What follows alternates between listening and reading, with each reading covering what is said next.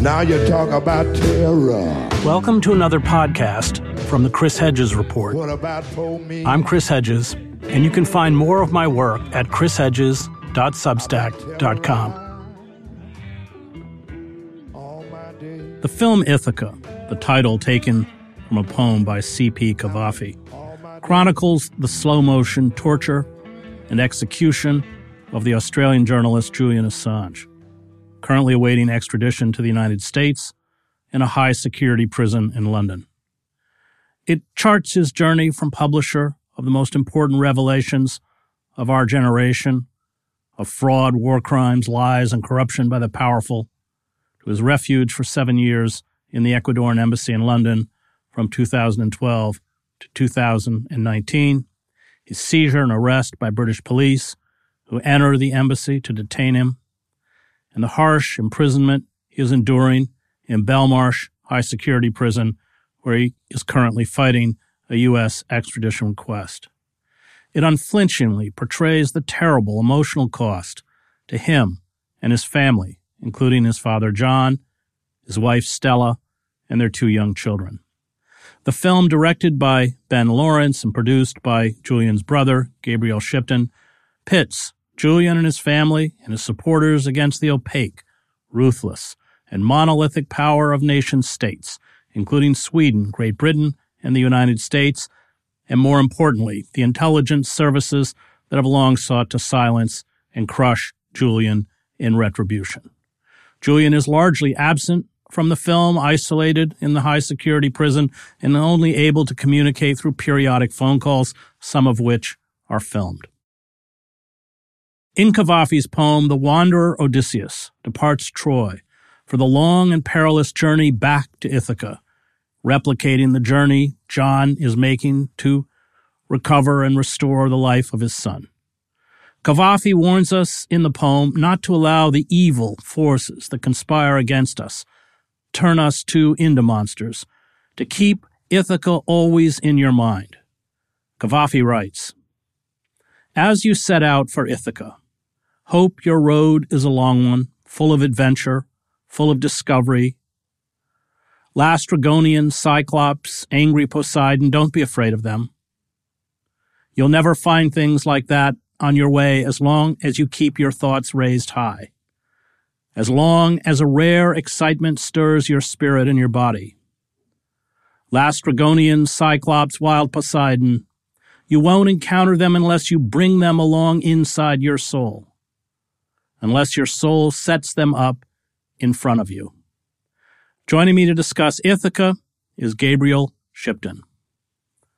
So I told you before we started, Gabriel, I think what makes the film is your father, whose every question he gets asked is just elliptical and profound and, wonderfully off the mark from, I think, what the questioner intended. But I know the impetus for the film came from a visit you made with your brother, which was quite distressing. He was in the medical unit on suicide watch. And we should be clear that when you're in the medical unit of Belmarsh Prison, it doesn't look anything like a hospital ward. I think they call it the hell ward, if I remember correctly. Yeah, that's right. But let's start from there. Well, that was in 2019. Julian had been taken from his refuge in the Ecuadorian embassy in April of that year.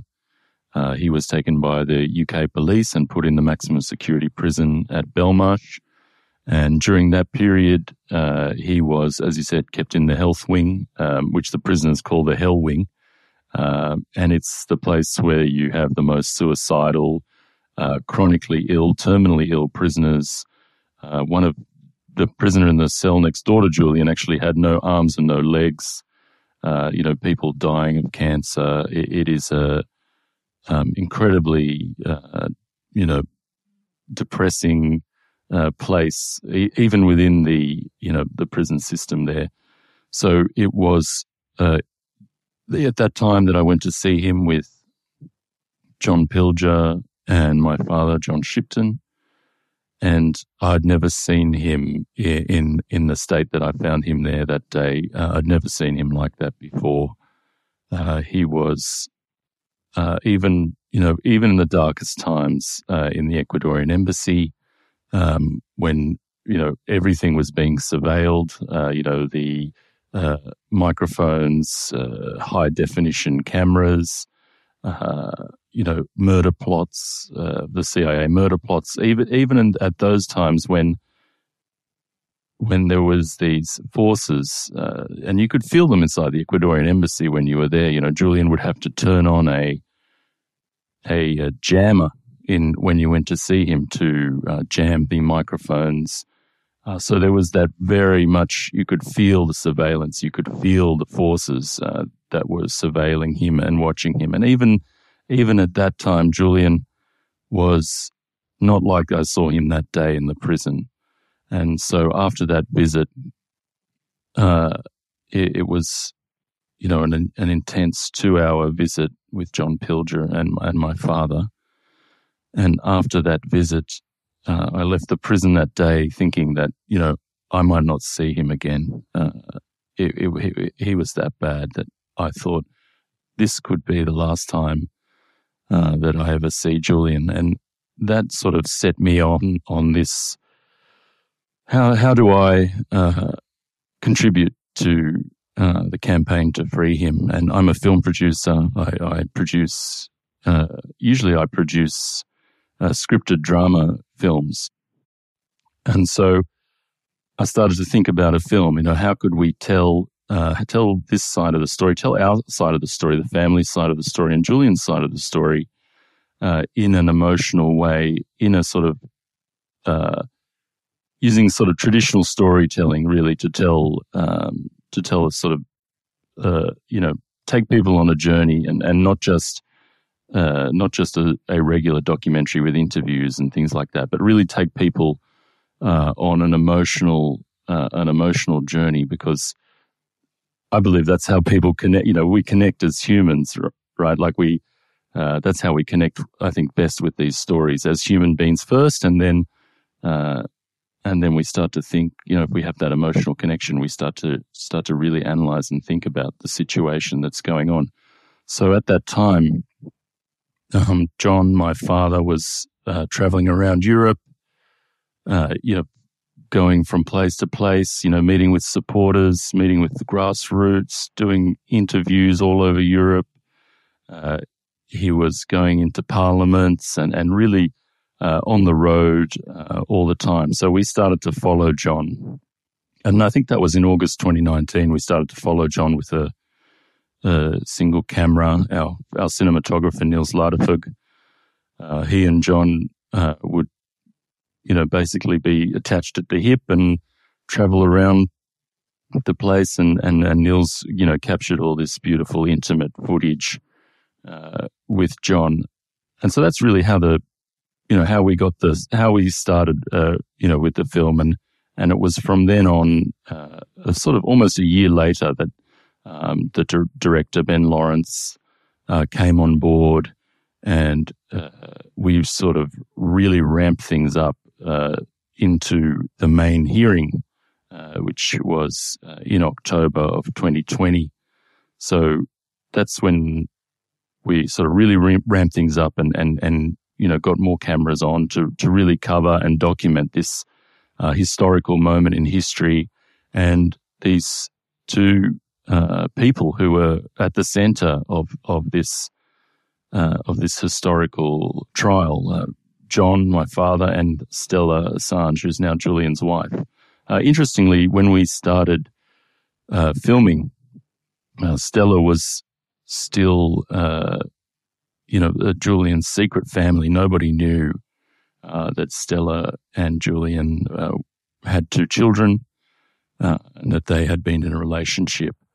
And so it was only through some court documents that the judge refused to withhold Stella's name, which led to Stella, coming out, as it were, and stepping into the spotlight and becoming one of, an unequaled advocate for Julian, as she is today. She's incredible, and we covered a lot of that journey for her. We followed her during that period, and that's all in the film as well. So it's sort of, as things unfolded, the film changed shape. It was going to be a single person, single character sort of journey, and then Stella came forth, and we really wanted to show that side of the story too, because it's a really nice way to humanize Julian and really learn about Julian through the people who love him. Usually we understand Julian or the public understand Julian through the headlines, through interviews that he's done that are often, Julian's often the antagonist in these interviews. And so it's through those interviews that the public understand him. But we understand Julian, his family understand Julian as a loving father, a husband, a son, a brother, who has dorky jokes, who can't dance, and all these sorts of things. So these were really nice ways to use these journeys to really humanize Julian and show a different side of him that the public has never seen before. I want to pick up on that word, humanize, because it's important. I think part of the campaign against Julian is not only to demonize him, isolate him. 3 years now in Belmarsh prison, 7 years in the Ecuadorian embassy, but to make sure that he is dehumanized, that any other side of Julian other than what is presented by the dominant media narrative is shut out. And I saw that as one of the great benefits of the film. The other powerful element of the film, I think, and I know because I teach in a prison, is that when a close family member is incarcerated, in some sense, the family on the outside is incarcerated as well. And I think that you pick that up, that kind of stress, that whether it's in prison visits or phone calls or constant worrying and preoccupation, you see it with Stella about how are you, how is your health. And I think that film did a very good job of dealing with both of those two issues. Yeah, so this dehumanization of Julian, it really serves the persecution of Julian. It allows the public to sort of switch off. This isn't happening to a human being. People can say, well, Julian hasn't been able to attend his own court proceedings since January 2021. He applies to attend the court proceeding and the applications are refused, not given a reason. And this is really to take Julian from view, take him from view. The classic photos that often appear of Julian are the ones of him traveling to and forth from the prison to the court. And even those moments have been taken away. He's been dehumanized to that level that those photos inside the prison van have been taken away. He was also part of that. Well, didn't they block the They blocked the windows, didn't they? They colored the windows over so photographers couldn't shoot in. Is that correct? Well, the photographers hold up the camera and the flash goes in, but they can't really see. But you can get a photo. There's those photos of Julian with a long beard, with these hand signs and things like that. They're from the prison van that goes back and forth from the court. But he hasn't been allowed to attend his own court proceedings in person since that date. And yeah, that's part of this process of dehumanization that allows for this it allows for this persecution. It's one of the elements of this persecution, his dehumanization. So yeah, it was really important for us to really lean into this humanistic side of this story and humanize Julian in that sense. And it's when you talk about the families who are suffering, or how the families experience the incarceration of Julian, and Stella talks about going to visit Julian and the procedure that her and her children have to go through to enter enter the visitors area, and it is oppressive. And there's two little children in this, a 3 and a 5-year-old, whose mouths are searched, who have sniffer dogs sniffing their hair. A big German Shepherd dog comes up to the child and sniffs the back of their head. So these sort of moments, it has an effect. It has an effect on the family. It has an effect on these children. And I think it's deliberate. It's very deliberate that Julian's being kept in the maximum security prison. It's very deliberate that his family has to go through this procedure. They have to feel this persecution as well as Julian. I'm not. It's not equal to what Julian's going through, but as you say, the families of those who are incarcerated are in a way incarcerated as well. There's a moment in the film where John, your father, expresses the fear that they're trying to kill Julian. And I know the family has always been very reluctant to speak about the psychological and medical condition of your brother. However, in the court proceedings, there was much that was revealed about his physical and psychological state. And I don't want to push you too hard on this, but at least if you can relate the information that came out in court, because there's a clear deterioration, and I think many of us feel that's by design. Well, I can describe it how I observe it when I go and see Julian, or I saw him last October. Probably I don't get to see him that often. Obviously, our family's been torn apart, so I live in Australia. So whenever I'm in the UK, I make sure that I go to see him at the prison, obviously.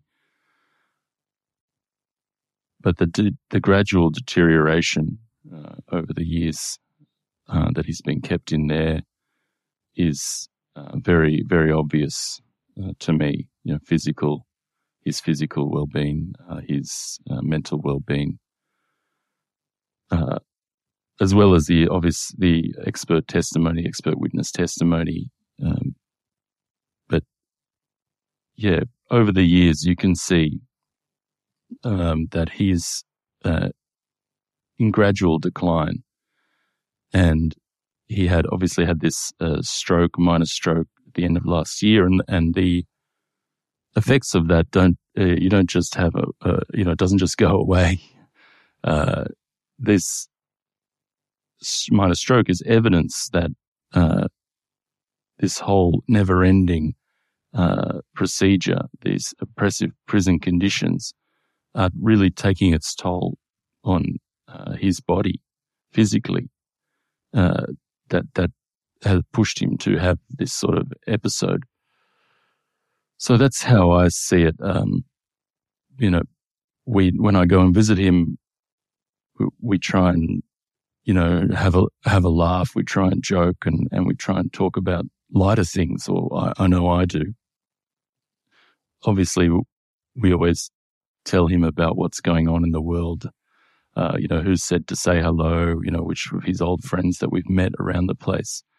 But those visits are, precious times when, we can sort of be together as we once were, and joke and laugh and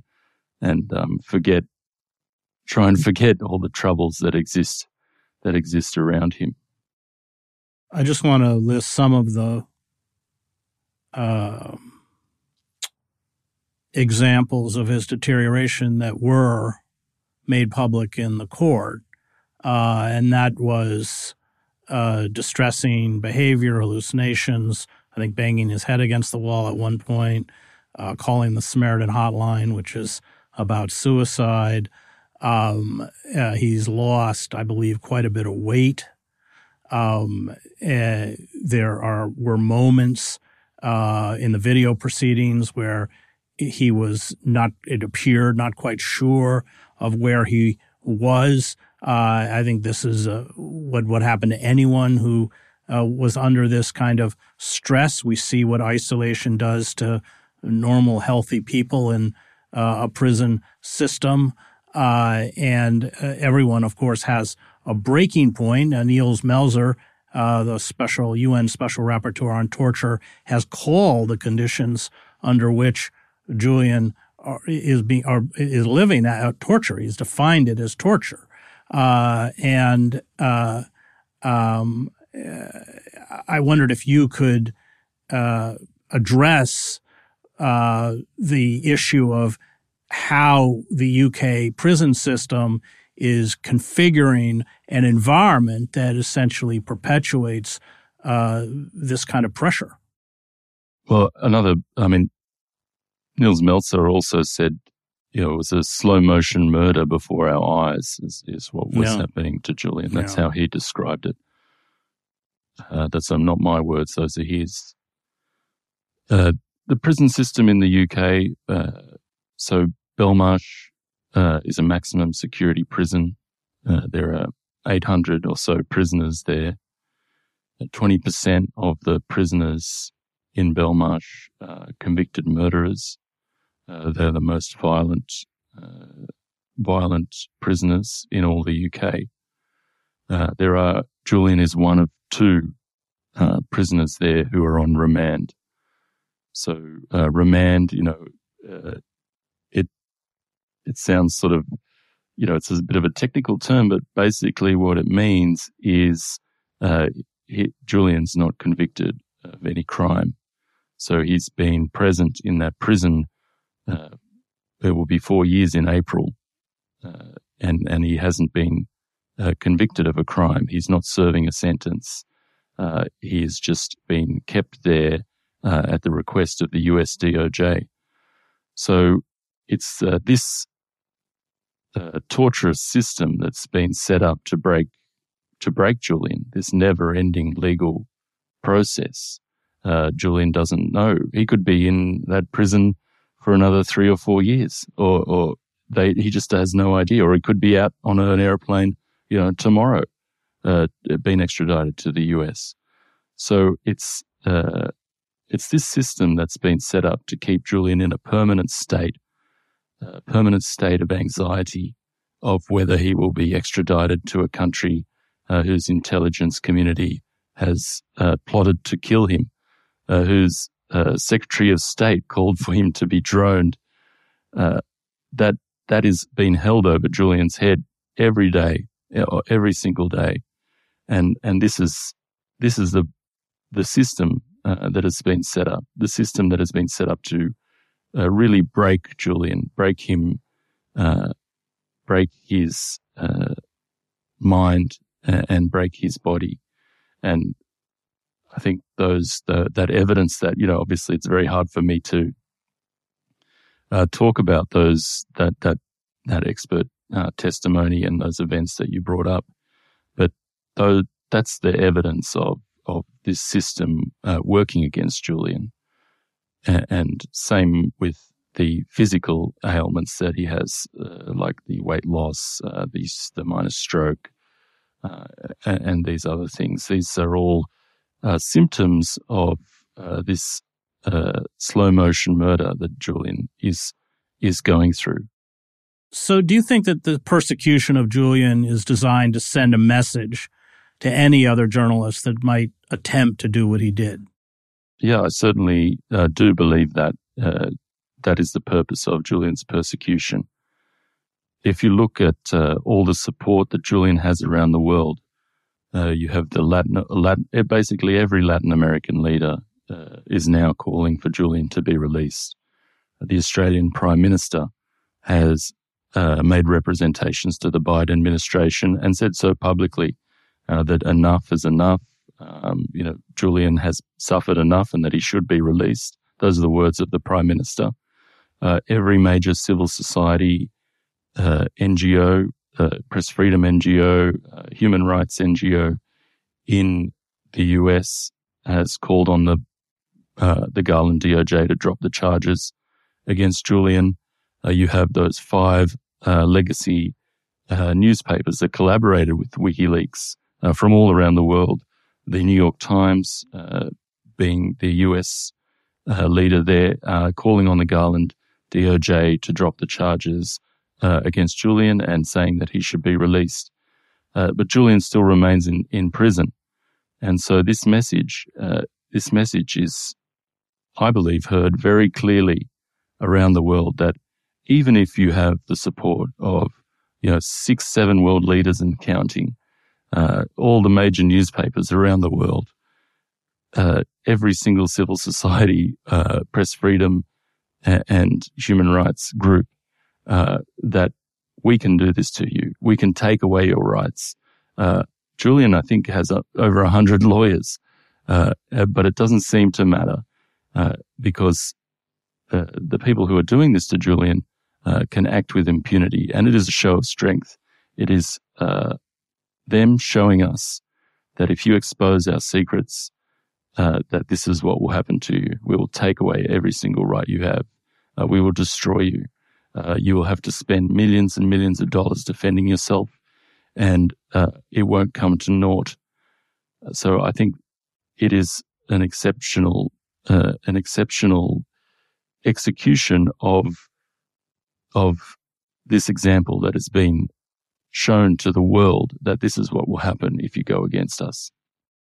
There's a moment in the film you filmed during the extradition hearings. Julian is not extradited, not because Judge Baritzer finds any of the charges against him specious or wrong, but because of his grave psychological condition and the fact that he is a suicide risk. The United States appealed that decision, and that appeal was upheld, in essence, overturning her decision. And Julian, we're now waiting to see if Julian is allowed to appeal the other points that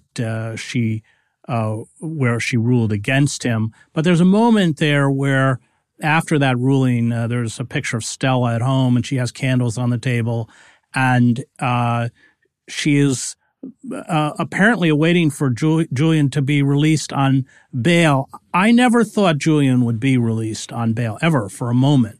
And I'm curious about that moment, what you thought, what the family thought, given the long legal farce. The fact that he was filmed by UC Global, a Spanish security firm working for the CIA. All his meetings with his lawyers were filmed and turned over to the CIA. Eviscerating attorney-client privilege alone should have invalidated the trial. And then there are all sorts of other strange anomalies, given the fact that he's charged under the Espionage Act and he's not a U.S. citizen. But what did you think at that moment? Did you believe that he was coming out on bail? And I'm really curious about what everyone was feeling at that moment. Well, I'm quite similar to you, quite pessimistic about what's going on and Julian's persecution and the forces that are behind it and how much power they have and how they wield it. But that doesn't make me less of a human being. We always want the best to happen, and if there's even a slight glimmer of hope that Julian might come home, then we grab onto that, and for better or for worse, we want to believe that that could be a possibility. And I think we wouldn't be doing what we are doing if we didn't believe that Julian would one day be reunited with his family. So, in that sense, I think you have to plan. If Julian was released that day and there was nothing to welcome him home, I think that would have been, not a very nice welcome back. But it was a very moving moment. It's a roller coaster. It's an emotional roller coaster, and sometimes you wonder, is that part of, raising the hope and then crushing it. Sometimes you wonder, is that part of the persecution? Trying to fool the emotions of the people who love Julian, the activists who are supporting him all around the world. To really make them feel that this could be resolved, and then crush that feeling. So I guess at the moment, there's, I don't know if you saw a report by Australian journalist John Lyons. He was quite a prominent journalist in Australia, and he was on the ABC, which is the public broadcaster in Australia, on New Year's Day. And one of his predictions for 2023 was that Julian would be released unconditionally, and that he expects an announcement to come in the next 2 months. So it's moments like that when you hear those things, you can't help but grab onto them and really feel that, the work that Stella's been doing, the work that John's been doing, the work that everyone's been doing around the world, all the activists, journalists reporting on it, politicians, is actually having an effect. So, yeah, I am pessimistic, but also, I can't, I think can't help but have some faith that Julian will one day be reunited with us. Just to close, you and John, I think, will be in the United States when, and these will be showings of the film. Is that correct? Yes, that's right. We will be starting at the beginning of March on the West Coast, and we will be traveling with the film, doing event screenings all over the US during March and April, and really just getting in front of people and talking about the film, answering questions, creating awareness around Julian's case all around the country. We did a similar tour in June 2021, and 2023 we're going to have another go and really just take it to the people in that sense. Try and John always says we can't rely on the mainstream media to do it for us. So we've got to really go out there and just talk to people one at a time, tell them about Julian's case, and get people talking about it again. And the movie and Ithaka is a great tool for that. And where can people find that schedule? On what website? Ithaka.movie is the film website, Ithaka.movie, and you can find all the US screenings will be up there shortly. Great. I want to thank the Real News Network and its production team, Cameron Granadino, Adam Coley, David Hebden, Darian Jones, and Kayla Rivera. You can find me at chrishedges.substack.com.